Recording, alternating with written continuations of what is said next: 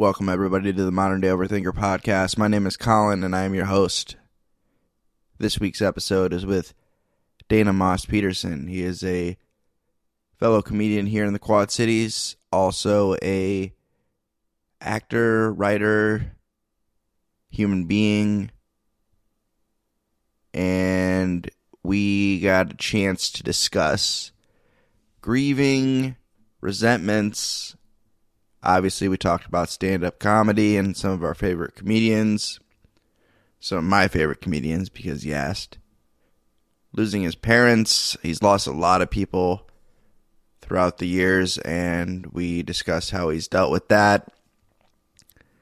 He believes he has PTSD from a relationship that he was in, where his partner was unfaithful.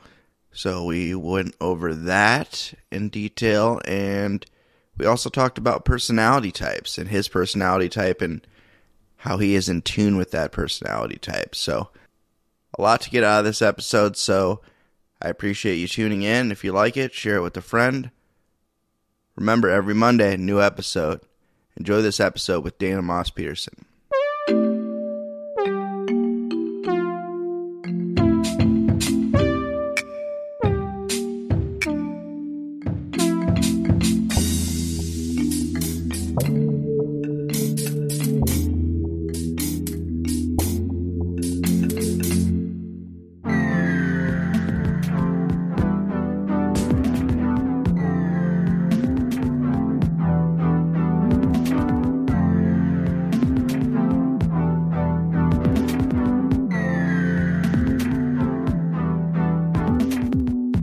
Get started. Welcome everybody to the Modern Day Overthinker podcast.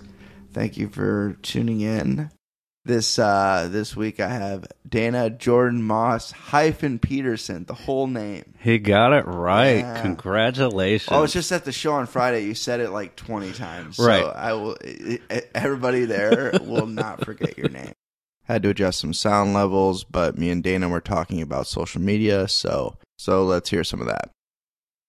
I was not standing. I was not close enough. So that was what was going on. Okay. You were not close enough, and I was too close. You were too close. It was the opposite.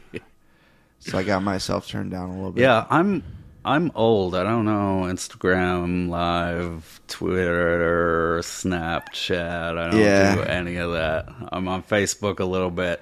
Yeah. I post pictures. It's Twitter used to be a lot better. And I'm talking way before Elon took over. Right. Like, it was. I just never understood it. Yeah, a lot of people didn't, and a lot of people still don't. It's something you don't really understand until you start using it. Because I was the same way, and a lot of my friends are the same way. I joined Twitter in 2009, 10, something like that, and it was like shortly after it was like starting to make its way our way, because obviously it started on the West Coast in Silicon Valley, and my friends were like, "This is stupid. It's just Facebook statuses. Like, what are you like? What's the right?" point? I'm all about short form, but that's like really, really short form. Really short form. Yeah, it's all about one-liners. Like the best. You know who the best person on Twitter would be, and I brought him up as he's one of my favorite comedians. Mitch Hedberg would kill on Twitter. Right. It's just one-liners, and I follow a bot that does like just regurgitates his jokes, and it's just great. So who are some of your favorite like comedians? Yeah. Like Mitch Hedberg. That's one of them. If you had a Mount Rushmore of comedy, Yeah.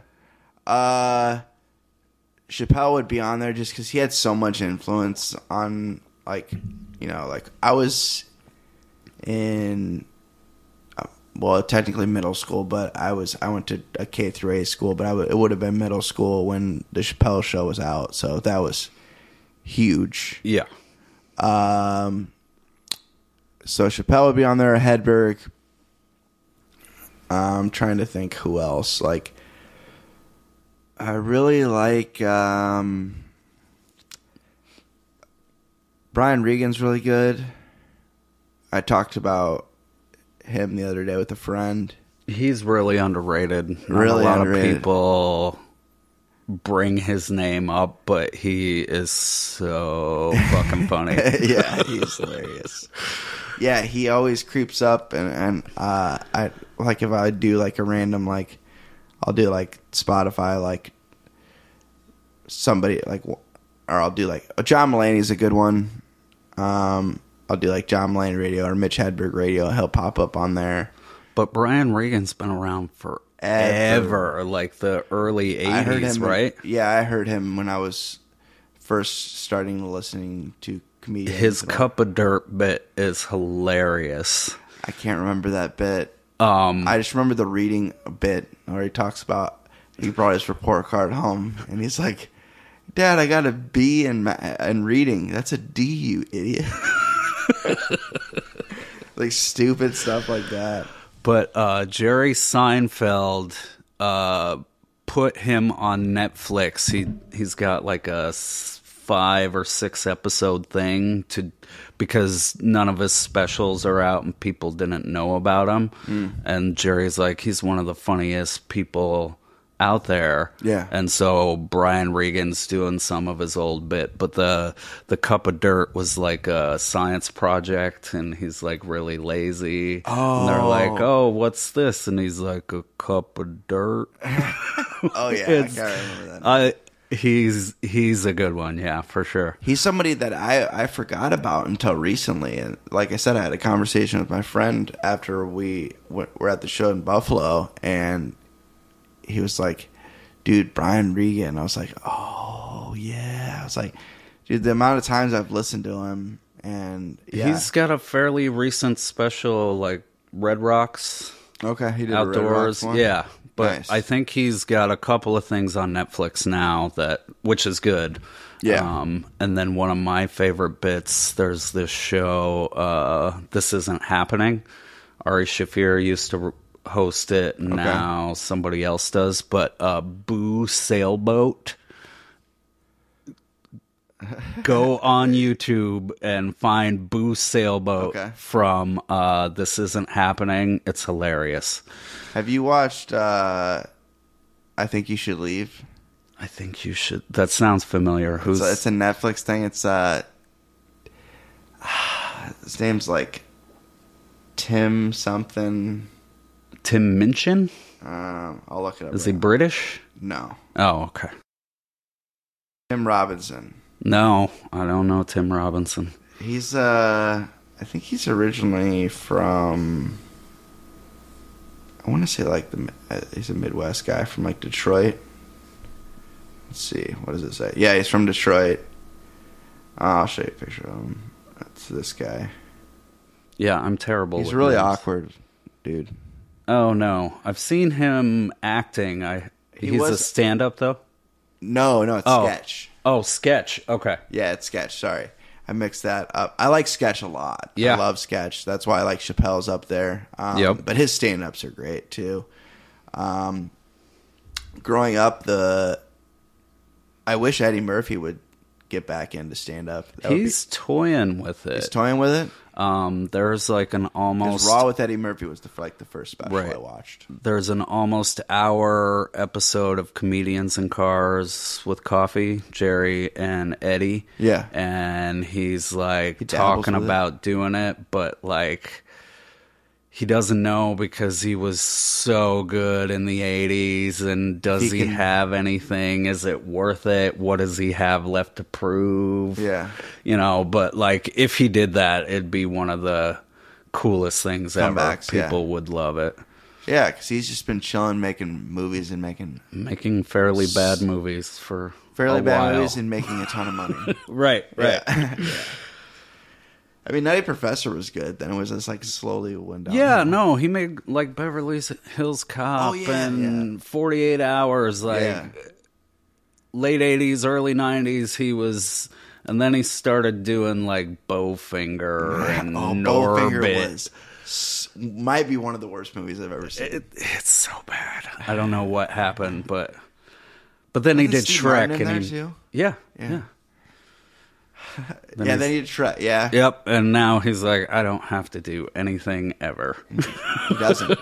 Right. Yeah, that's probably another thing that he's thinking about. Like, I don't need to do this. No. But it is one of those things, like, stand-up's just... I mean, if you're doing it just because you like to do it, it's a lot of fun. Right. And it may bring back, this nostalgia for him or something, like, you know, by touring again. Right. But it's been a long time since Eddie Murphy put anything out. Steve Martin quit stand-up, like, in the late 70s. Yeah. Like, people forget he was a stand-up, yeah, but that's true. Nobody's like, bring back Steve. You know? That would be funny. But Eddie Murphy's better. Yeah. That's why. Yeah. Eddie Murphy. I'm trying to think of who else. Like, there's just so many names rolling around. I met a new guy that I really like that I wasn't sure if I was going to like him stand-up wise because he has a podcast. It's Theo Von. Okay. He's just such a goof, man. Yeah, I like his podcast. His stand-up is kind of hit and miss with me. I but saw him he's live, though.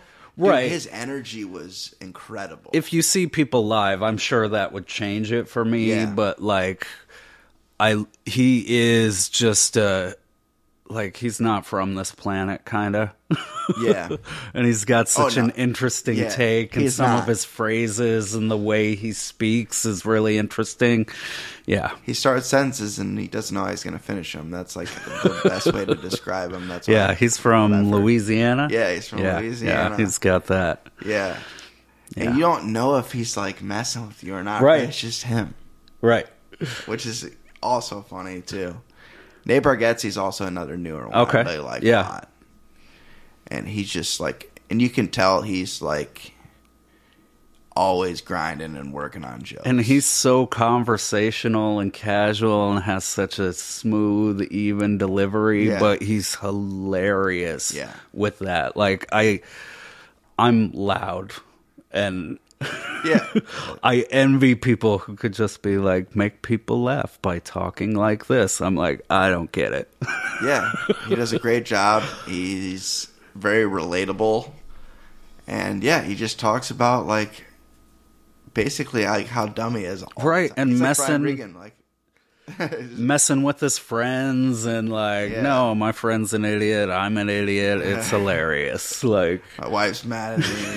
Like, classic stuff. Like, yeah, I remember me and my brother talk comedy a lot, and he's the one who introduced me to Nate. He's like, you got to watch Tennessee Kid. I'm like, okay. I did. I was like, all right, this guy's solid. Right. I saw him when he was at the Adler. The only problem about that is the Adler, they need to work. I don't know if it was somebody running the sound. I hadn't been there in a while, but I was like, I got the cheap seats and I was way up. And I could not hear very well. I could hear Nate fine, but some of his openers, like, the first guy was pretty loud. So he was loud enough for me to hear him. But the second guy, like, I don't know. It was like putting Nathan Kuhn up there. Like, you got to turn him up a little bit sometimes. Yeah. To be able to hear him. But yeah, I don't know what the deal was. I felt like an old man who couldn't hear. And so that was a struggle. I don't know if that was just the Adler itself. Yeah, I haven't been to the Adler in a while. But I can see that a little bit. And, like, who were his openers? Were they his openers? His openers. Okay. Which is fine. I love it when, like, you know, like, damn, why can't I remember his name at the top of my head? I always want to call him Norm, but it's obviously not Norm Macdonald. Norm Macdonald's very much not alive. He would. What's his name? Well, it was only about a year ago. How much is very much not alive? Very much not alive. Yeah, that's true. That's true. He's recently somewhat alive. Why can I not remember his name? Donnie opened for him, and I was there. Oh, right, with the suit. Doug Stanhope? No, it has more. This guy has more suit. Okay. I don't know how to look. Donnie opens for everybody, so narrow it down. This was very recently. Kyle Kinane? It wasn't Kyle Kinane. I do like Kyle Kinane. New York comedian. Oh, that narrows it down. I'm trying to narrow it down. It was Dave Chappelle. Donnie opened for Dave Chappelle because he's a New York comedian. Yeah. Jerry Seinfeld, he's a New York comedian. Newer New York comedian. Louis C.K., he's New York. Ray Romano, Louis he's C.K. is New making York. a comeback. You know who else is making a comeback? Or trying to? Bill Cosby. Yeah. Yeah. Bold strategy. It's really not. He's hilarious. Like, he'll sell really not. tickets. He will sadly sell tickets. I will not buy one. No, I won't either, but... Louis C.K. is like a gray area for me. Louis C.K. hurt me because he is my favorite. I like Louis C.K. He is the most prolific... His stand-up. Well, right, let me phrase that. Yes. Yeah. He's the most prolific. He's the craziest. He's the smartest, the funniest. He'll make you feel things, emotions. Yeah. He'll just say some wild shit. And then all that stuff came out about him. And I'm like, it's hard to watch some of his stuff now. Like, because it's kind of hidden in his subconscious, and he talks about stuff. And at least he's like straight up like talks about it now. Or right. He did talk about it like right away. And then his stand-up's like, I saw a bit of him. He's like, so it's been a wild couple of years, huh? It was like he like just like breaks yeah, the ice, no, like, right he away. opened his first special after all the controversy. He was like, "Hey, how was your last 2 years, Yeah. audience? Yeah. Did you lose hundreds of millions of dollars? Because Yeah. I did." Did everybody hate you? Yeah. Even Obama had to know about my stuff, and he's like, "Oh, Jesus." Worldwide hatred is what he said. Yeah. But he admitted to it. He Yeah. never denied it. He's No. like, it's all Owned true. it. He faced up to it. It was a little gross what he did, but not illegal. He didn't force. He didn't. It's not Cosby. It was like a serial criminal. Yeah, and he just denied. Right. Like, and Louis' stuff happened like 25 years ago, and he didn't keep doing it. I think he realized 25 years ago, I should probably stop doing Yeah, I didn't this. know the timeline. Right. But it was a while. He did it a couple times. Like, I finally remember the name of the comedian now. Mark Norman. Mark Norman. Okay. I know that dude. Yeah.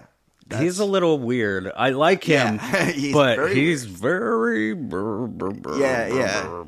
Yeah. His He's a little comedy's bit like, he kind of plays off being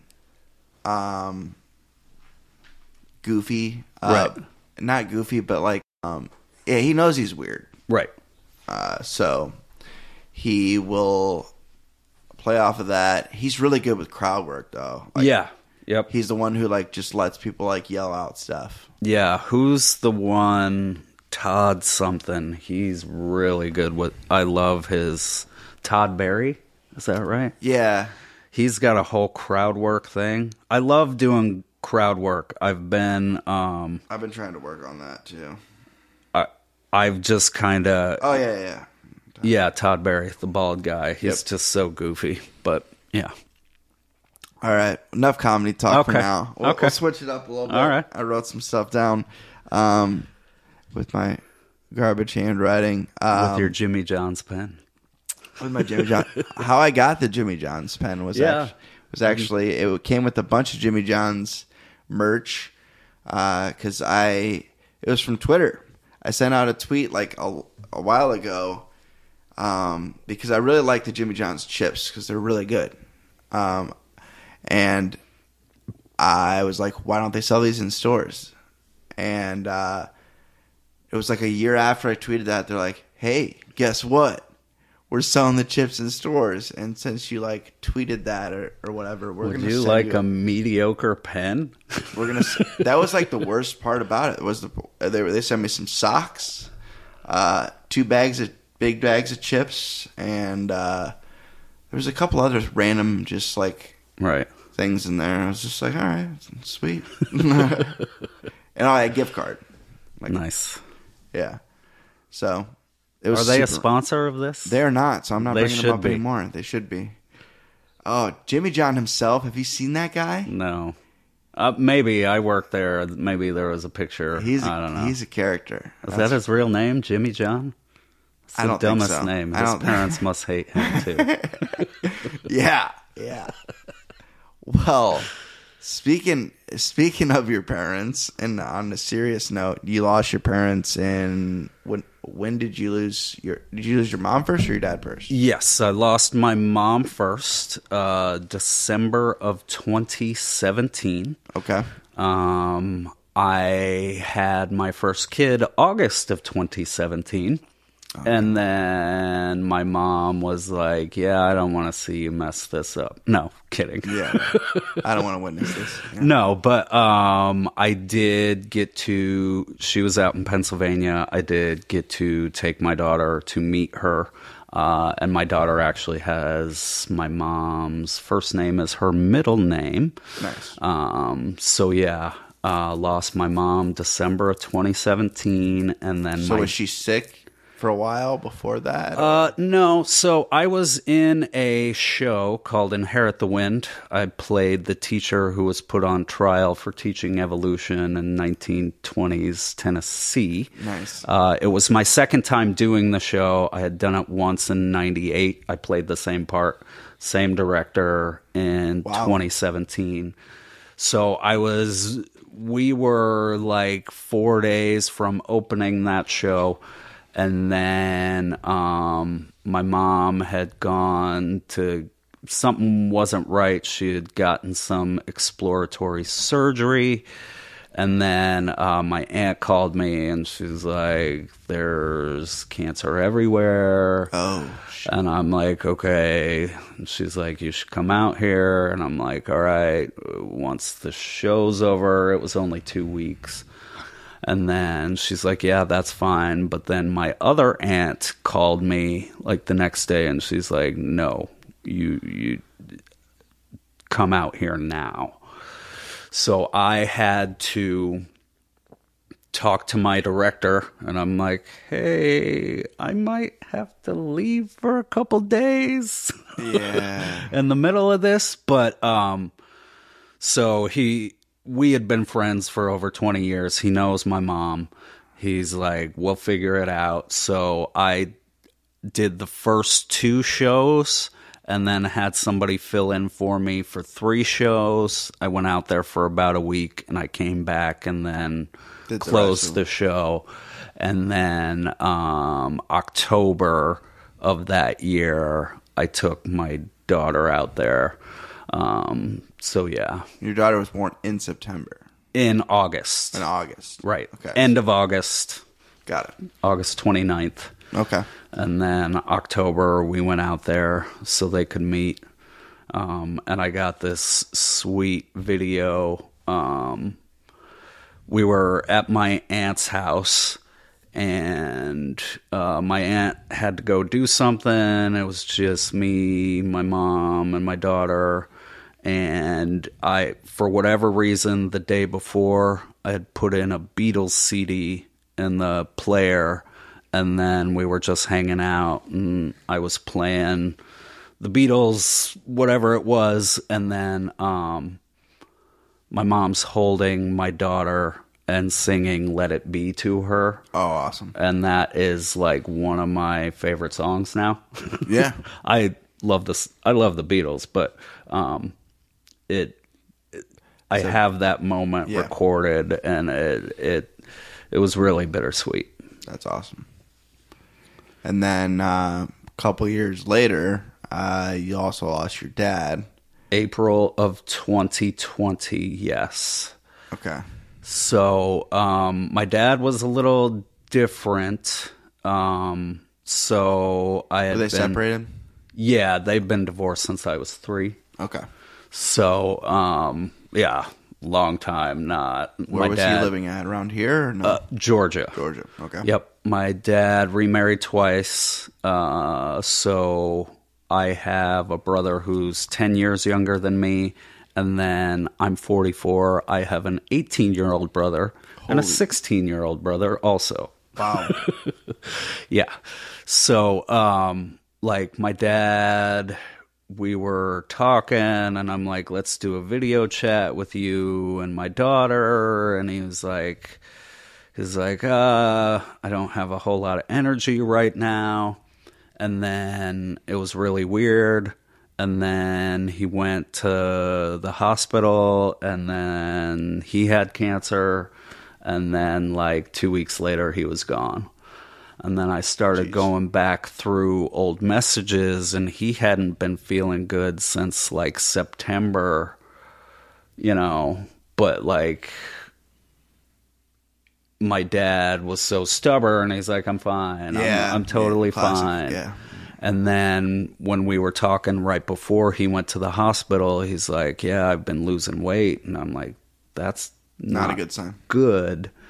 And then, yeah, it was just almost instantaneous. And that was like a month after the pandemic. So that was a fun time. Global pandemic. Lose your dad. Good luck. Good luck. Good luck having a good time now. What kept the wheels on the cart there, for lack of a better way to put it? My kid. Kid, I mean, it was perfect She timing. keeps you grounded? Honestly, if I did not have her when I did, I don't know. Maybe I would have been okay. Maybe I wouldn't. Yeah. But she reminds me of my parents in a lot of ways. Her attitude, her mannerisms. She looks a lot like my mom. Like, she's got my mom's middle name, and so, like, without her, I don't think I'd be as in a good place as I am. I probably would have struggled a lot longer, a lot harder. But when you got somebody to take care of, it kind of helps. I mean, it helped me. Everybody's different. Some people may not have been able to take care of her, but I'm like, I gotta be okay right now, Yeah. So did you have any time to really grieve? Or are you still kind of processing it? Or well, it was difficult because I knew I was losing both of my parents, so I got to talk with them. It wasn't sudden, like massive heart attack, right? And then they're just gone, and you can't. So you got to mentally prepare as much right. as you could. And with my mom, she was the biggest influence in my life. Nothing against my dad or anything, but my mom was a super strong personality. The way she read books to me, she put so much energy and emphasis into things, and that's probably why I'm a performer, stand up. Yeah. So with her, it was a little hard. We didn't have a funeral for her right away. We still haven't. So that took a long time to kind of come to terms with. And then with my dad, he didn't have a funeral either because it was COVID. Nobody could do anything. So not having that closure, there's been a couple times it's been a little rough, not gonna lie. Yeah. But what do you do? I actually got to talk to my parents and tell them what they mean to me, and have that last conversation, right, which helps. But if I hadn't had that and no funeral and I didn't have my daughter, who knows, man? It's tough. And everybody, like, I've lost a lot of people since 2008. Like, I don't have my grandparents left, my parents, like teachers, bosses, friends, my cousin Jeremy, who was like my best friend. He was an actor. He pushed me into doing stand-up. He's like, I think you'd be really good at it. Yeah. And I didn't wind up doing stand-up until after. He never got to see it. Right. But everybody affects you differently because you have different relationships with people, you know, and like your parents is one thing. Like you think you lose people, but that's your identity, and you don't realize how much of your identity is wrapped up into them until that's gone, and then you're kind of like, oh, Yeah. like I get so much stuff. Like you're somewhat aware of some of those things, but it's just one of those things. When that's gone, it all hits you kind of at once. Yeah. And then, like, my cousin was my best friend, but I knew we were losing him.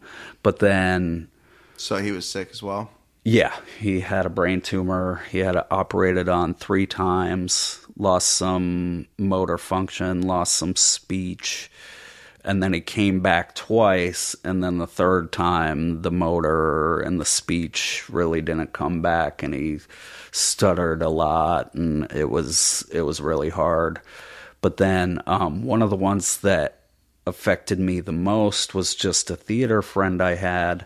I moved out to Philadelphia for a while, and then I moved back, and I always wanted to look him up because he was one of my good friends, and then one day he was just gone. He was like, I don't feel good. He went to lay down, had a heart attack, never woke up.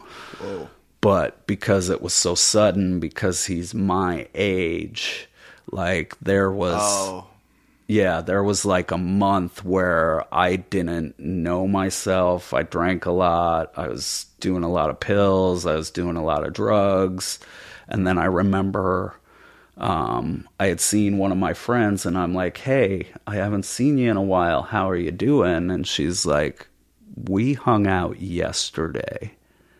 And I was just like, oh. You're disassociating right, hard. Right. And so I just stopped everything. And I'm like, I gotta find a different way to deal with this. Yeah. So I'm really Yeah. lucky that kind of woke me up. But yeah, you just never know, and it could be somebody you don't know as well that affects you more, or it could be your family but it's always different because everybody's like a fingerprint, and you just have different relationships, and the timing of it and everything, you just never know how to deal with it. But what I tell people is, tell the people you care about how you feel about them almost every day, because you just never know. You don't want to have that regret. You don't want to have that missed opportunity.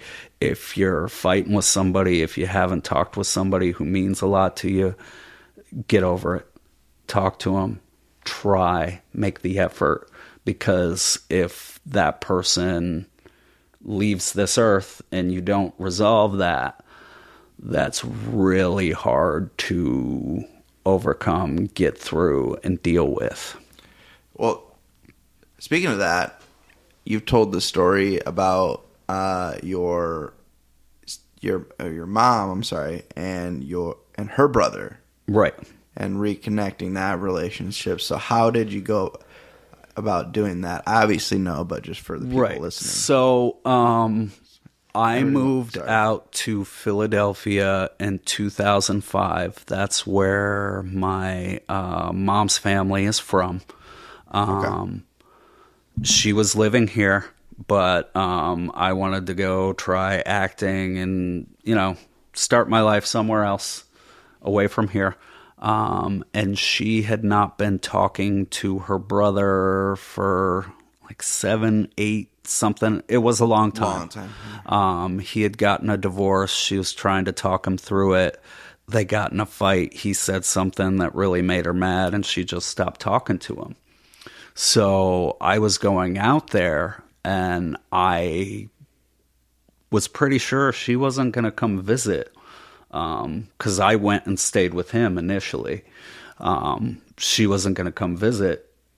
So that bothered me. And it was probably, maybe a week or so before I was going to move. I couldn't sleep. I didn't know. I'm like, something's wrong. What's bothering me?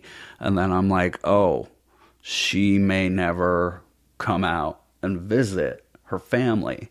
So I sat down and I wrote a 2-page story about giving them perspective, because he was getting a divorce, he said something, she got mad. Yeah. My parents got divorced when I was 3. I said some ugly things. She forgave me. Why can't she forgive her brother? We all make mistakes. We all say things we don't mean. Yeah. And then, talking about how she sang songs in Russian to me, how she's a very open, deep-thinking person, and, how you just need to think about what if I never reconnect, and, whether they could reconnect or not. I didn't want to live in a world where they didn't try. Yeah. So I wrote this story, and I sent it to my uncle, and then I left it on my mom's table. She was taking me to the airport. I had all my stuff, walking out the door, and I'm like, oh, I forgot one last thing. And I took it out of my bag, put it on the table so she wouldn't see it till I was already on the plane. So by the time I had landed, they had been calling each other, and they reconnected. And then probably a month or 2 after I got out there, she came out. The whole family was there. And then her and her brother were like, let's go talk. They went outside, and I have a picture of the back of them the first time they were talking. It's one of my favorite pictures.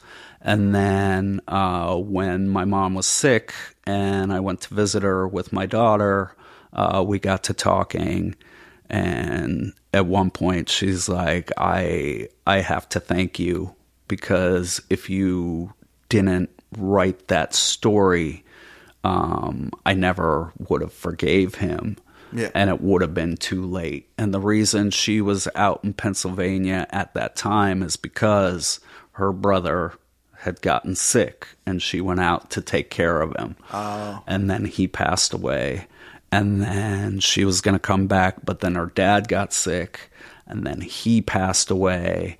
And then I was going to have a kid, and she was going to come back, but then she got sick. It was every year we were losing somebody. But her saying, I need to thank you for that story. At the time, I just wanted them to talk. Yeah. And just try it.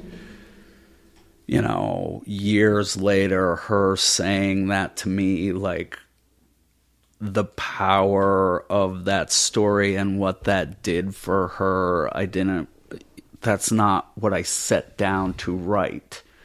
Because you're going to take care of your brother and you're going to forgive him, and when it's your time. No, but it was such a powerful thing hearing my mother say out loud, because she never said thank you. They talked, that was thanks enough. But then her saying that and just being so grateful for it, I don't know, it means a lot. It's one of my favorite pictures. It's one of my favorite stories. It was 2 pages, and I just use that as an example. Like with my dad, we didn't always have the greatest relationship, and we actually got in a fight the December before he passed away, and he was mad at me, and he wouldn't talk to me. So I called his wife, and I'm like, my stepmom, and I'm like, you make him talk to me, because you never know. Okay, we're mad at each other. That's stupid. Yeah. If he doesn't talk to me because of it, we can work this out. And then the next day he called me, and thank God I did that. Because then if he didn't talk to me till April, holy hell, man. And it's not easy to mend fences, build bridges, get over stuff. But, if you just don't try. It's a lot easier than dealing with the regret of never trying. Yeah, You're right. Exactly. Yeah. Yeah. That's awesome, man, because Yeah, you were the bridge that was, you rebuilt the bridge that was burnt. Right. And over just an argument. Yeah. Over one stupid thing he said. Who knows what he said? It didn't matter. Yeah, you don't even know. Right. But it doesn't matter, yeah. And like, I believe in connecting with people, and like, I know like my comedy's weird because I'm very abrasive and angry. Yeah. But like, there's this sentimental side of me. Like, I try to like tell people like, no, I appreciate you, you know, and people are flawed, you know, like we were at the show the other day. We saw somebody who was a little flawed. Yeah. We haven't seen him in a while. Right. But you know what? We all deserve a little humanity. And you know, I made sure to say something to him before I left. Like, and I felt bad. I feel bad. Like, that's one of those things where it's like, he never did anything to me. Right. Exactly. And even if he had, if he's better now and trying to... Yeah, you told me he's working on it, yeah. He's like, I've done some growing, and that's great. And, like, there are some people who just hold grudges, and I'll never forgive somebody. Like, dying on the hill. Yeah. I've made mistakes. Some people may never forgive me for it, but, like, I'm going to try to be like, no, I made that mistake. I'm sorry. You know, just owning it, man. Yeah. Like, so many people don't own their shit. Like, yep, in denial and want to fight. I didn't do that. Well, you probably did, and you'd be surprised at the power of, you know what, I did that, and I'm sorry, and what that can do, you know. Some people, that's all they want to hear is like, yeah, I screwed up. It's just that simple and that hard. You know what I mean? Yeah. It sounds simple, but yeah, it can be real awkward and just intense. But once you break that barrier, because that's something I had to do. Luckily, I didn't burn a whole lot of bridges when I was at the height of my addiction and using. And how long were you in that lostness? It depends on who you ask. Well, I'm asking you. Yeah, I know. So it started to get really bad in like probably 20. I would say that would be 2013, 2014. And was there like a trigger or a trauma, or was it like you said earlier, you just wanted to relate to people on that level? I didn't want to, like, I got out of college, I, got a job and was trying to, get into a career, and, I spent all this time in college, like, I'm supposed to have a good job, a good career. I didn't. And were you still working at Jimmy John's? I was not still working at Jimmy John's. My first job out of college did not help. And this was before things got really bad, but I guess it kind of started there. So I moved out to Chicago after I graduated from Ambrose, like literally like a couple weeks after. I graduated in December because I transferred there and some of my stuff didn't transfer, so I graduated a semester later than I normally would have with my bachelor's in marketing. And I was like, my brother lived in Chicago. He texted me, and or I don't know if he texted me or if we were on the phone, but he told me, he's like, hey, why don't you there's probably not a lot of good jobs in the Quad Cities. You need to get out of the Quad Cities, man. Just come to Chicago, sleep on my couch. Him and his wife just got a dog. Take care of the dog while we're working, while you're looking for a job. And figure it out. And I was like, yeah, that sounds a lot better than what I was doing. You're good.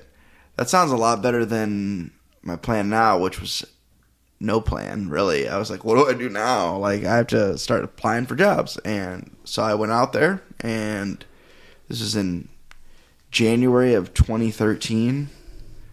And I I was a full-time dog sitter, and lived on my brother's couch, my brother and sister-in-law's couch. They had just gotten married. They were like newly married, and I'm living in their house, sleeping on their couch in their one-bedroom apartment in Chicago, just intruding on their life.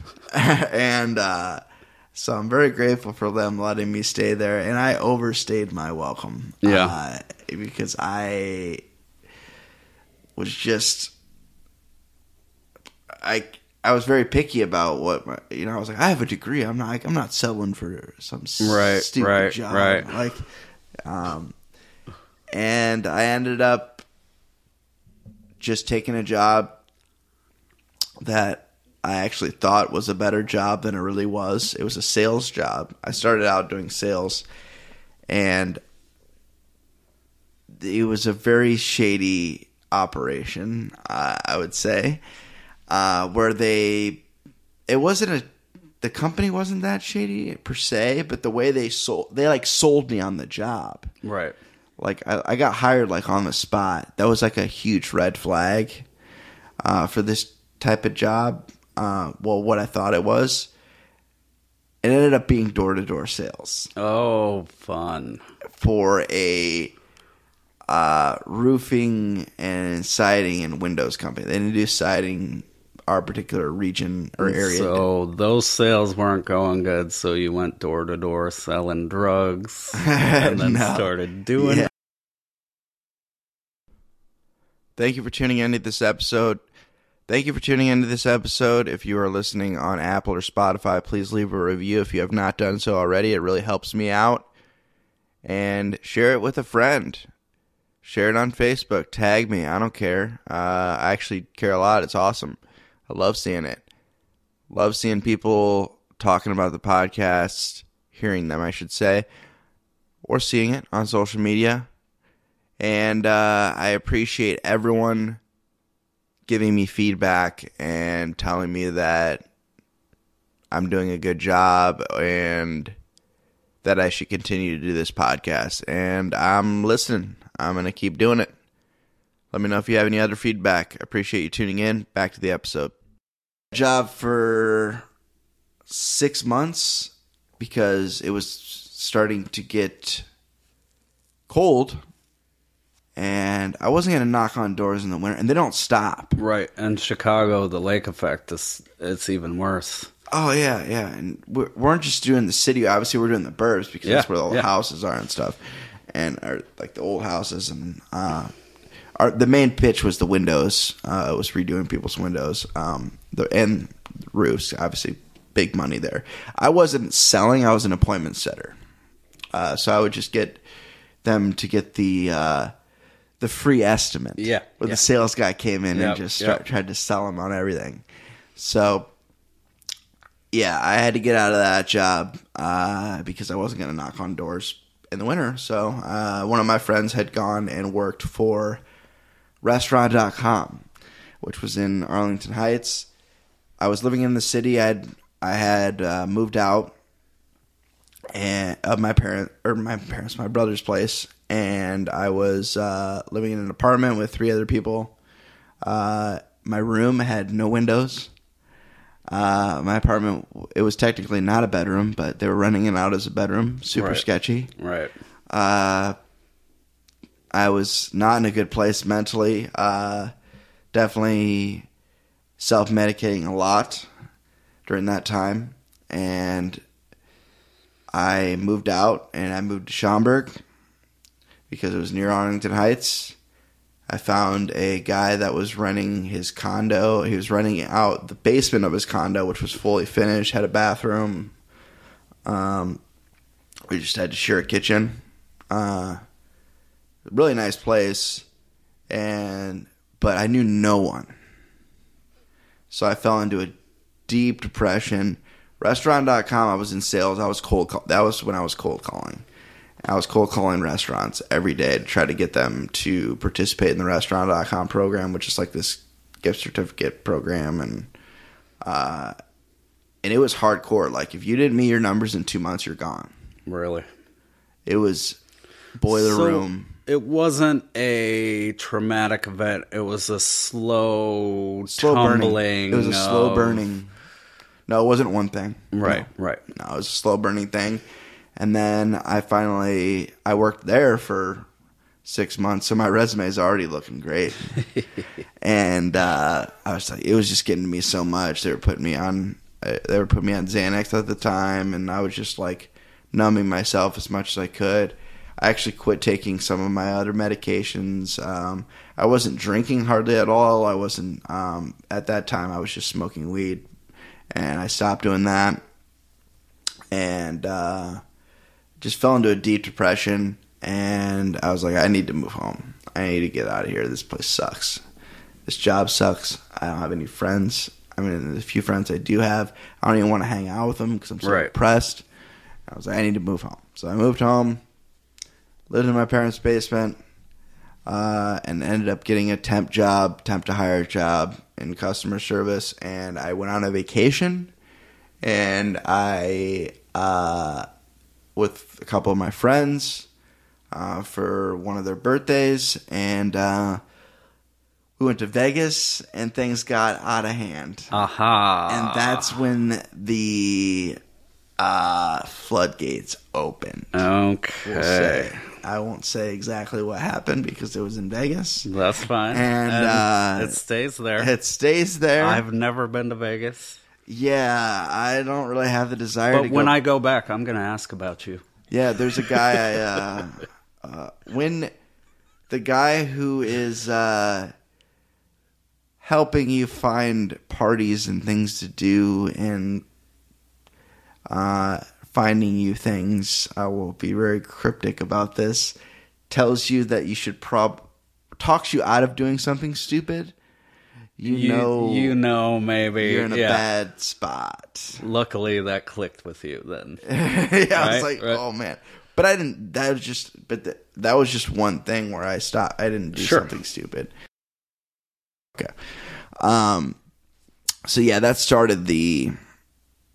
I think that really opened the floodgates, and it was slow burning before that though. But yeah, and then it was from there until 2017. I got an OWI in 2016.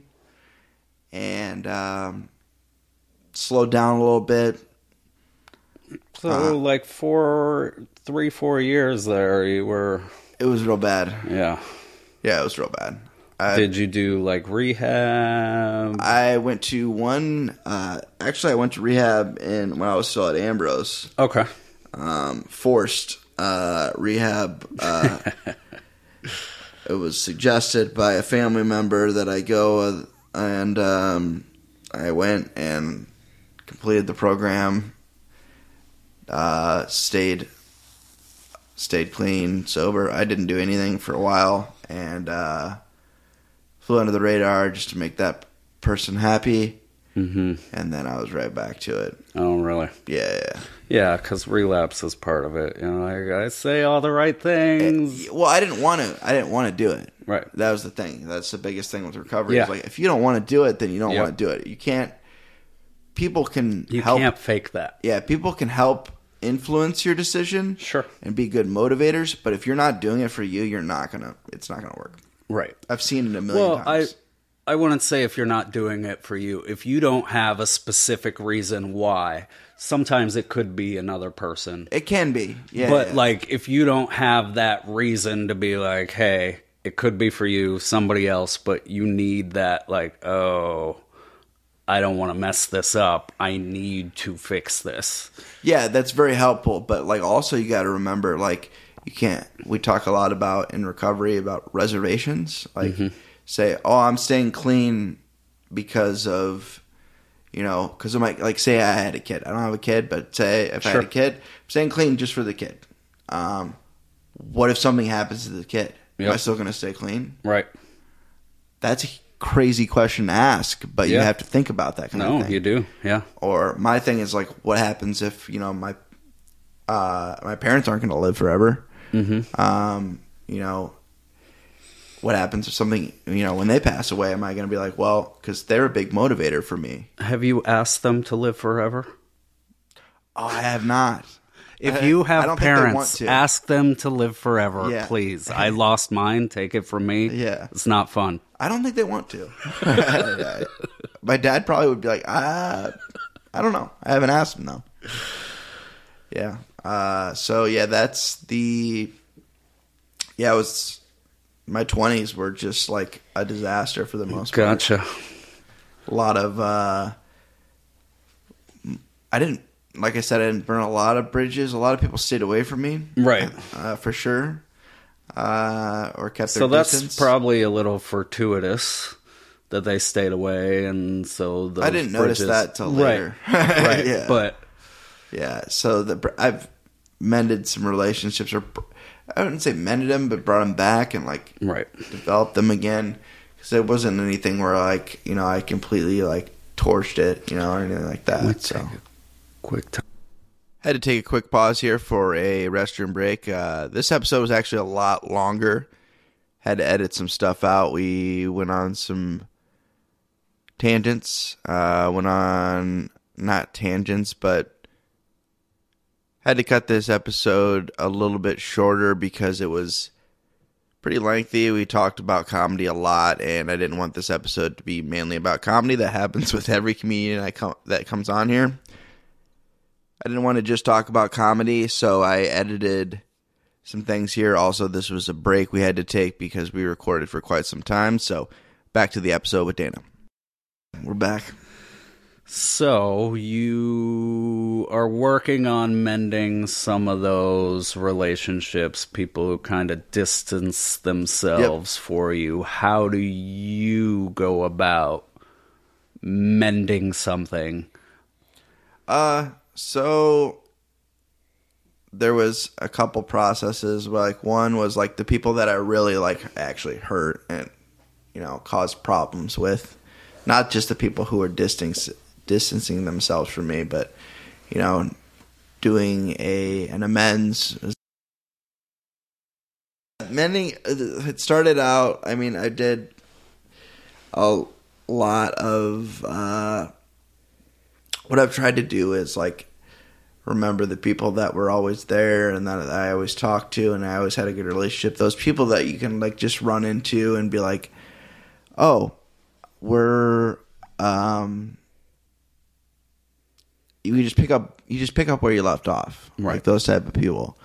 And I thought about those people and I try to do a better job at reaching out to those people and seeing how they're doing and just that's how I'm rekindling it, and asking them to hang out or have dinner or coffee or whatever. And do you find that they're pretty open to mending there's it nobody most of the time? There's a couple relationships that I didn't even have to have the conversation. Like I know they're not on board with right being. And I don't think that's all on me either. Sure. And I know that with a couple of the relationships. There's, a couple of my friendships. Some people just outgrow each other, Yep. And, or move away. And, So I made the amends to the people that I thought I had harmed, and I've also tried to make a better effort to touch base with those people that I have been friends with for a long time, and being a part of their lives and then being a part of my life if they want to be. And some people, it's hard. Everybody's got a lot going on.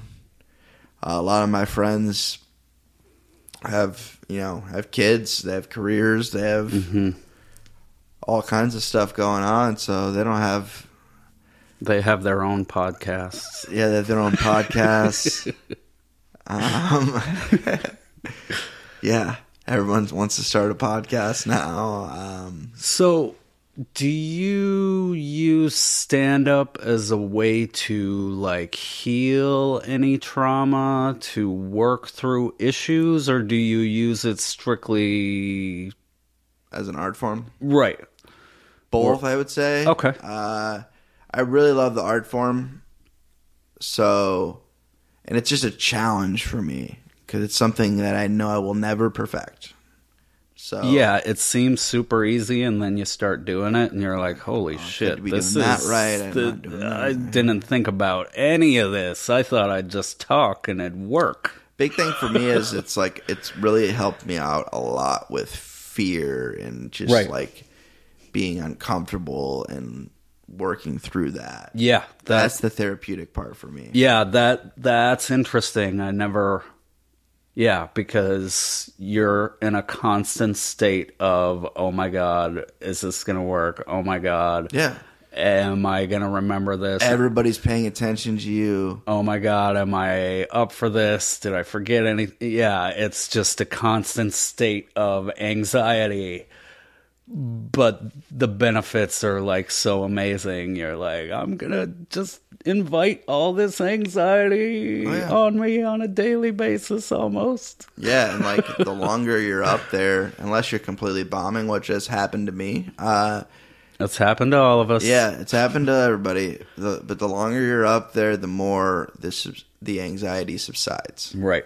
And one thing about bombing, like I tell people all the time, especially when they're new, like you see like your Mount Rushmore, Chappelle, Hedberg, all that. Yeah. You don't see them bomb because they've been working on that for at least a year, maybe 2, 3, 4 years.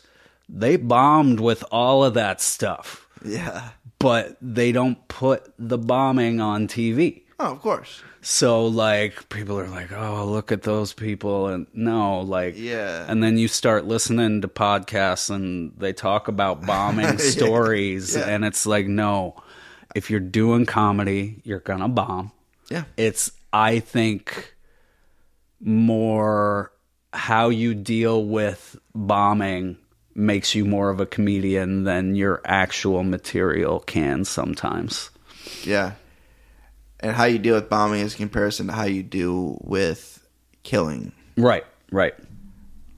Like, with me, I almost had the same reaction. Like, did that just happen? Right, right. It's like the same reaction. I remember when I first started, at a certain point, I didn't mind bombing because when I bombed, I knew I'd work on it, and the next time I wouldn't because I'd put the work in and know what I needed to do. So I almost kind of liked bombing, you know? It was a way for you to learn. Right, and I knew. I'm just like, it's all right. I didn't take it too super hard. Sure, it sucked while it's my time on the mic, but then when that was over, it was like, oh, okay, I can fix this. I didn't, so I kind of, I don't know, I've never minded bombing all that much. That's good. That's a good mentality to have because some people I've seen it just... Right, well, it's tough. It is tough. Everybody's different, so, like, there's some people, they just, if you don't get that good feedback, that serotonin, like, I don't know, and then... Or if they don't completely kill, they think they bomb. Right, right.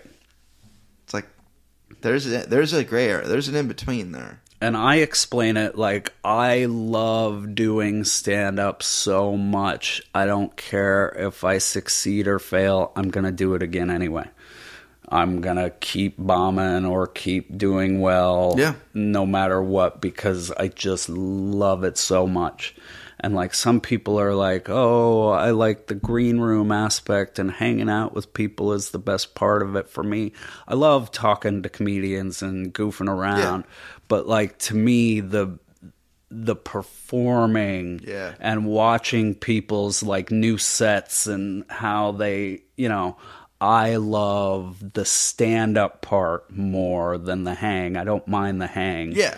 But I am such a nerd about comedy and like what it means, how you approach it. Well, because you're a theater person at heart, so you see it from that lens. Right.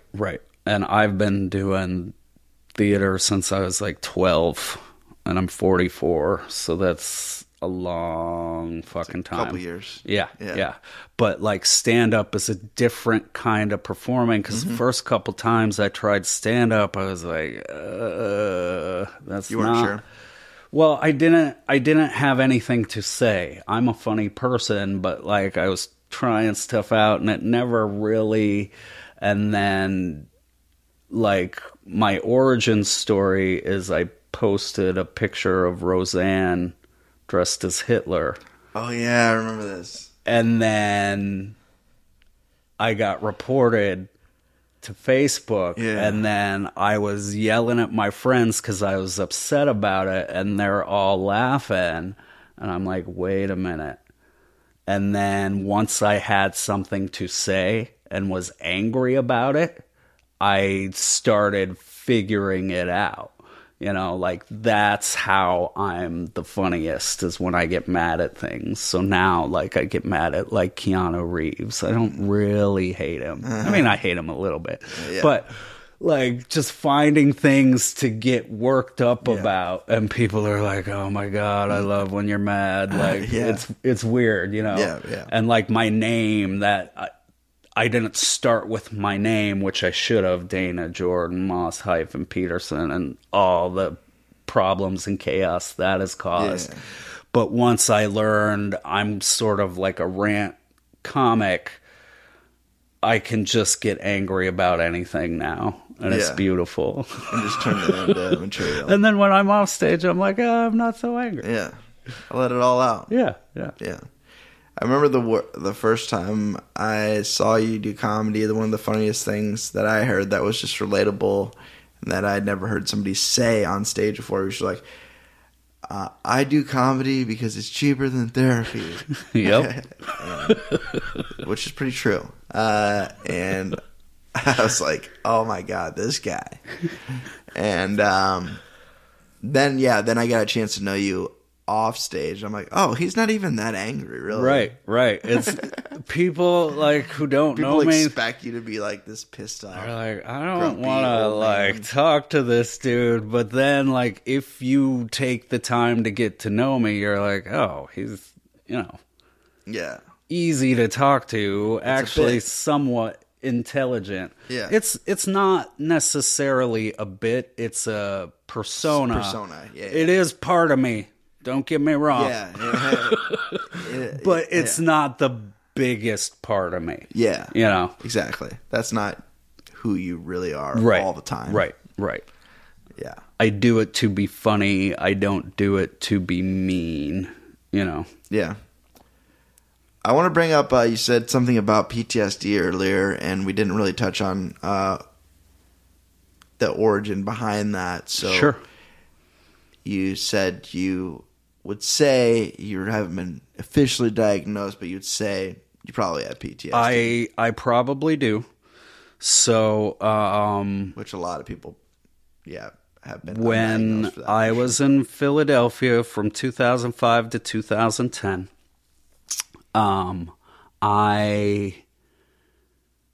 April of 2010, I came back for my birthday. Came back to the Quad Cities, which is where I'm from. And I was hanging out with friends. I was back for like 2 weeks. And then, okay. Let me go back. So I went to Philadelphia to kind of go to school and do theater. And then I was going to stay with my aunt. And while I was in the air, she called my other aunt and she's like, he can't stay here and go to school and do theater. And then by the time I landed, I was going to live somewhere else. And they're like, you have to get a job. So I worked 3 p.m. to 11 p.m. the entire time I was in Philadelphia. Didn't have an outlet artistically. Never really got to do what I wanted to do. So 2010, I come back for my birthday, hanging out with friends, And I went back to Philadelphia, and I remember thinking, I love my friends, but I'm glad I don't have to live there. Okay. So while I was here also, my brother was like, hey, I'm about to have a kid. Mm-hmm. I'm like, oh, crap. You know, my 10-year-old, he's 10 years younger than me. I'm like, that's amazing. So we had made plans to go out to dinner my last day here. Mm-hmm. So I had been here for 2 weeks, hanging out with my mom the whole time. On the last day I was here, she's like, hey, I haven't told you this, but I have Parkinson's, and I'm going to have surgery. And I got this 3-hour video that we're going to sit here and watch. Whoa. And I'm like, my brother is having a kid. We're going out to dinner. Like, why don't you come out to dinner with us? It's my half-brother, my dad. So not my mom's kid, but my dad's kid. And she's like, no, and she got all hurt. Her feelings are hurt that I'm not watching this like, I've been there for 2 weeks. If you would have told me 2 weeks ago, we could have sat here and watched it the whole you waited to the last second. And it's not like I'm just going to go party at the club. It's my brother who's about to be a dad that I'm going to have dinner with, and I would like you to come also, so you know that I love you and I love him, and we can right? Not going. So, oh my God, right? And I go back to Philadelphia, and I'm like, thank God I don't have to live there. Did you ever go to the dinner? With my brother, yes. Yes, okay. I did. And she got mad you went to the dinner. Yeah. So I'm like, thank God I don't have to live there. So I was dating a girl at the time, and while I was here, she had messed up her knee. She was in like an air cast on crutches and stuff. And I lived in an apartment complex, and the guy across from us, when I came back, he was like, oh, hey, your uncle was here, and he was helping her get groceries in and everything. And I'm like, oh, that's awesome. And then, so I went to my uncle a couple days later. I'm like, thank you for helping with groceries with her messed up leg. And he's like, what are you talking about? Oh. And I'm like, my neighbor said you were helping with and he's like, I didn't know her leg was messed up. I already know where this is going. So I go to my neighbor and I'm like, hey, what did my uncle look like? And he's like, oh, blonde hair, glasses. And I'm like, oh, that wasn't my uncle. Right. So I had been with her almost the entire 5 years I was there. Artistically, I had nowhere to go. I was gonna do something on the plane that changed. Like, the whole 5 years just felt like a waste of time, a lie to me. My mom's gonna have surgery. I'm like, I'm gonna just move back. I'm done with this whole place. And then when I came back, like, if anything was messed up, like, I'd go to work, had my desk. If they moved anything, I would freak out. Like, if somebody says a thing and then it's not the way, and they like change it, I do not do well with it. Okay. I have meltdowns and anxiety. Like, no, you said it was this thing. And it's because of that whole 5 years, people telling me one thing and then not. Oh, yeah. Trust. So, a lot of trust issues. Right. It's something I try to work on, but I don't know how to get through that. So did you ever confront that? I assume you confronted that woman you were dating? Or were you just like, can't do that, bye? Sort of, yeah. So, like, she was a stage manager of a show. And then when I came back, she was like, yeah, we're all going to hang out afterwards. And I'm like, okay. you know, and then she called me and she's like, hey, are you going to bed? Like, I work 3 to 11 at night. I didn't go to bed past 4 a.m. ever. And it's like 10:30. I'm like, I'm not going to bed. Like, you just hang out. I knew those theater people, just hang out with them. And so it was Friday. Why is Friday important? Because Friday, she always wore jeans and a shirt. She hated dressing up. Hated it. Never dressed up. She's like, I just want to be comfortable. Never dressed up. It's Friday. She comes home in like a boob shirt and walks in, and I'm like, that shirt's not for me. And she's like, what are you talking about? And I'm like, well, you didn't come home in that shirt. You stayed out in that shirt. You called me to see if I'd be asleep. You know I'm not going to be asleep. You're not being honest. So for like 3 hours, denial. Finally, okay, you're right. Right. I know I'm right. And then like... And this is after the whole uncle thing. Right. So I'm like, there's a point of no return. Like, you're lying to my face. You don't want to be in this relationship. Well, I do. Clearly you don't. Yeah. Like, so it's a lot dealing with somebody says one thing and then immediately does the opposite of what we just talked about. I have a very hard time with that. Yeah, I mean, which is fair, but it sounds like you go overboard. Right. It's... Yeah, because you're... I don't know. It's caused a lot of uncomfortableness in my life, and I don't know how to exactly deal with that. And I've tried therapy, but we were talking before this. I've had people fall asleep, like, you need Jesus. People just, hey, so how are you? What do you think about that? What does it mean? How does that make you feel? Right, like, I just want somebody, no bullshit, just fucking tell me what's going on. Cut just and dry, be yeah. honest It's hard with to me. find, yeah. Don't dance around it. Just, if you're 100% honest with me, I can work with it, and I can deal with it, and figure some stuff out. Yeah, you don't want that textbook therapist. Right. Yeah. So yeah, I'm pretty sure I have some PTSD mixed with all of that 5 Trauma, years. Yeah.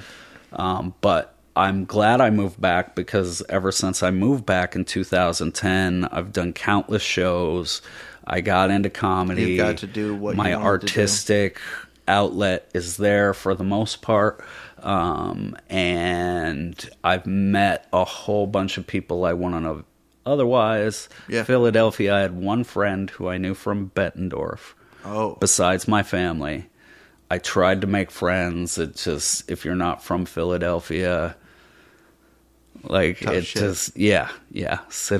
City of brotherly love, my ass. Ben Franklin ruined my life. City of brotherly love, my ass. Right. Yeah, if you're from here. Yeah. But if you're not. And I actually wrote a song about Philadelphia, and the hook was, you're not from here. You're not from here. Everybody knows. Everybody knows. You're not from here. You're not from here. Yeah. That's the thing. Oh, man. Where do we go from there? Okay. So, another thing you brought up before we started talking was, which I haven't really got a chance to talk about this with anybody yet, was personality types. And I've kind of done the whole personality type thing, but I don't really remember what mine is. I kind of did it like I was telling you, which was a cool concept for a dating app. There was a dating app where you would do like the personality test, and it would tell you what type of personality you were, and then try to match you with a type that was, you know, that would work with you. And it was a cool concept, but it, you know, like some of the dating apps, unfortunately, there was a lot of bots and spam, and it was just like siphoning through who was real and who was not. I was like, I just deleted it because it was just a waste of my time.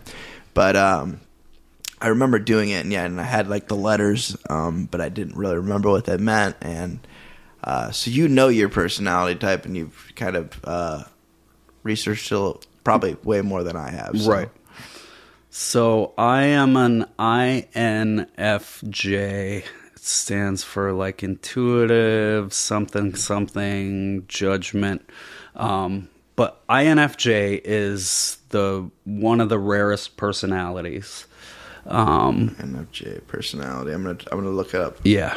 So INFJs, all they care about is being genuine Intuitive, and honest. feeling, and judging personality. Yep. If you're not genuine, if you're not telling me the truth, I got no time. Don't placate me. Don't bullshit me. Like, even if it's the worst thing ever, if it's the truth, I'm like, oh, okay. Because I know what's going on. But if you're trying to trick someone, like, I don't deal well with it. And I'm very intuitive. I can sense when people aren't being honest sometimes before they understand it, before they know. Yeah. And like, I've had conversations with people like, hey, you don't want to do this, and they're like, no, I do. Then like weeks, months, sometimes years later, they're like, you know what, you were right. And like, it's hard because it's hard. It sucks being right sometimes, yeah. Well, because they don't trust it, because they haven't realized it themselves sometimes, and sometimes I am wrong. So it's like, I gotta be like, am I crazy? Am I looking too much into this? Is it what it... So like, I just say, hey, I don't think you're being very honest about this, and then whatever happens, and sometimes I'm right, and sometimes I'm not. And figure it out from there, but it can cause people to get very angry at you because they're like, you know, how do you know how I feel?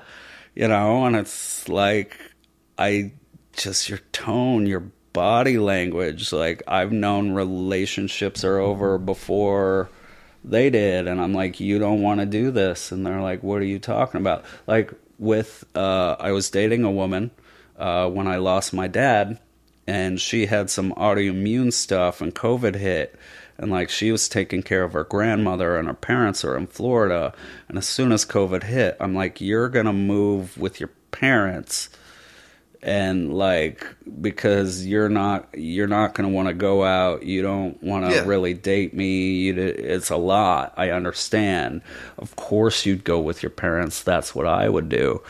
So from March, nope. My dad dies.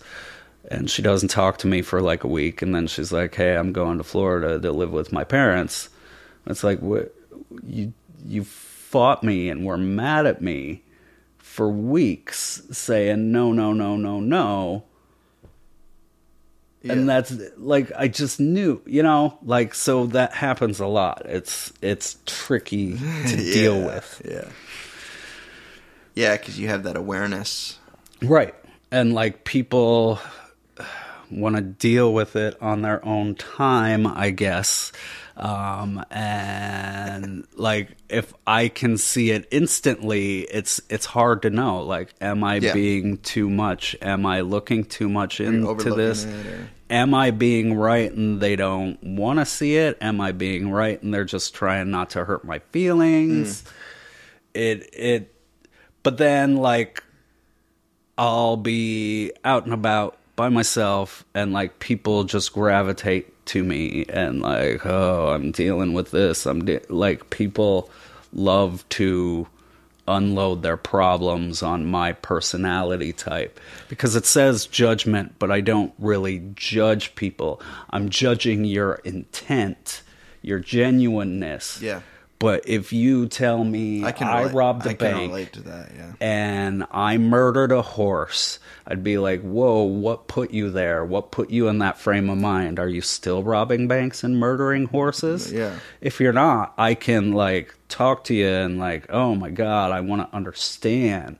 I don't want to judge you for it because, you know, we all make mistakes, and, like, who knows? You know what I mean? Yeah. You may have been like, well, I had, like, John Wick. Somebody killed my dog. So I started robbing banks and Yeah. whatever. There's a root to everything. I want to know why. Yeah. Why did you go off the rails? Why did you start doing drugs? What's the root of that? Yeah. So I'm not judging like, oh my God, you did what? No, I'm judging like, are you telling the whole truth or are you not? Yeah. Yeah, I can relate to the people gravitating towards you, and I think it happens to me more now because of people know I do this podcast, so they gravitate towards me for that reason. Right. They're like, you're the mental health guy. I'm going to tell you some stuff. I'm like, which is cool. I mean, so it happens more than it used to, but it happened anyway. It was just like, yeah, it could be like a random stranger. It could be somebody I know really well. It'd be like, hey, I'm going through this stuff. And they'll just unload, dump everything. Yeah. And you're just like, sometimes you're like, oh, interesting. And sometimes you're like, I'm trying to deal with a lot of my own shit right now. Like, I can't really process your stuff as well. And that's tough. it is. Yeah, because tricky. You don't want to be like, hey, now's not the time. Right. You can't help everybody, but Yeah. you also don't want to be, go fuck yourself. Leave me alone. But Like, sometimes you got to kind of be. Dude, my day is shit. I cannot talk about this right now. Yeah. It's tough. Yeah, I need to go back and do my personality type because I did it a while ago and I don't remember what it was, but I'm sure we share a couple of those things, Right. maybe a couple of those letters, because I can definitely relate to that. Yeah, just people just always being comfortable talking to me. And they're just like, oh, this seems like a guy you could just talk to. Yesterday, I had an experience where it was. Which I might even turn into a bit. It was just a funny thing. Like life. Have you noticed ever since you started doing stand up, you could turn like almost anything into a joke? Yeah, like life is just like a sickness. Like I can't not make the joke first. Yeah, a lot of times, even in serious situations, right? But especially serious situations. Oh, yeah. So I was at Hy-Vee yesterday, and I was just grabbing some things, getting some groceries, and I was going to get milk, and there was this lady who was like, she was looking for 2% milk, and she wasn't seeing it, and I wasn't seeing it either, and we saw like some empty rows, and like, so a guy came up, or she was a worker, and she's like, oh, can you grab me a 2% milk? And I was like, and for some reason I was like, I forgot what kind of milk I drank. I don't know why. I was like, I drank 1%, and it's right there. But and I was like, oh, I need 2% too, for some reason. And we ended right after she asked the guy, we noticed that it was right there, but the label was different color than we thought it was for some reason. And it was right there the whole time. So she was like, oh, I need to find the guy. And she thought he went in the back, in like the back cooler. So she walked in Through the back. the milk stuff? Yeah. She walked back there. She's like, I'm not scared. I don't care. And she said that right before she walked back there. Right. And I was just like, standing there like, is this really happening right now? Like, she just like, that's clearly like, you don't work here. Like, you can't walk. Just walk back there. She's like, I don't give a shit. Yeah. What are they going to do? Right. I can relate to her. Like, fuck it. I have a question. Yeah, part of me is like, yeah, I guess she's right. I mean, what are they going to do? There's these invisible barriers. Yeah. Like the thing you put on your, to divide your order from somebody else's at the grocery store, that people respect that barrier more than they respect a lot of things. And it's invisible. It's not real. It's not real. I'll put my stuff right on the other side. Have you seen those videos of people walking up at like a self-checkout and just scanning something and walking by? Oh, yeah. And be like, thank you. Yep. Those prank videos where somebody's going to get their ass kicked. I want to know why you drink 1% milk. Like, I thought I liked you. Like, I thought we could relate. What are you, a whole milk guy? Yeah. Yeah. Fuck yeah. I don't know why. Just drink water. Just pour water on whatever you're doing, because it's 1% milk. What does that 1% do? It's 99% water. I have no idea. Right. You need to... That's your next therapy session. Yeah. Unpack why you're a 1% milk person. Is it because you want to be the 1%? I want to be a part of the 1%. You want to be Elon. You want to work at SpaceX. Yeah. Dang it. I caught you. You got me. I think it was just a family thing. Like, they always thought 1%. And I just did it, too. Have you tried whole milk? It's pretty goddamn delicious. You're right. Great. It's way better on cereal. I'm so fat because of the milk. Is it the milk you drink, or is it you not doing anything? Right. How much milk are you? Is it? Yeah, I don't consume a lot of milk really in general. I usually use it for cereal. That's basically. I eat a lot of cereal.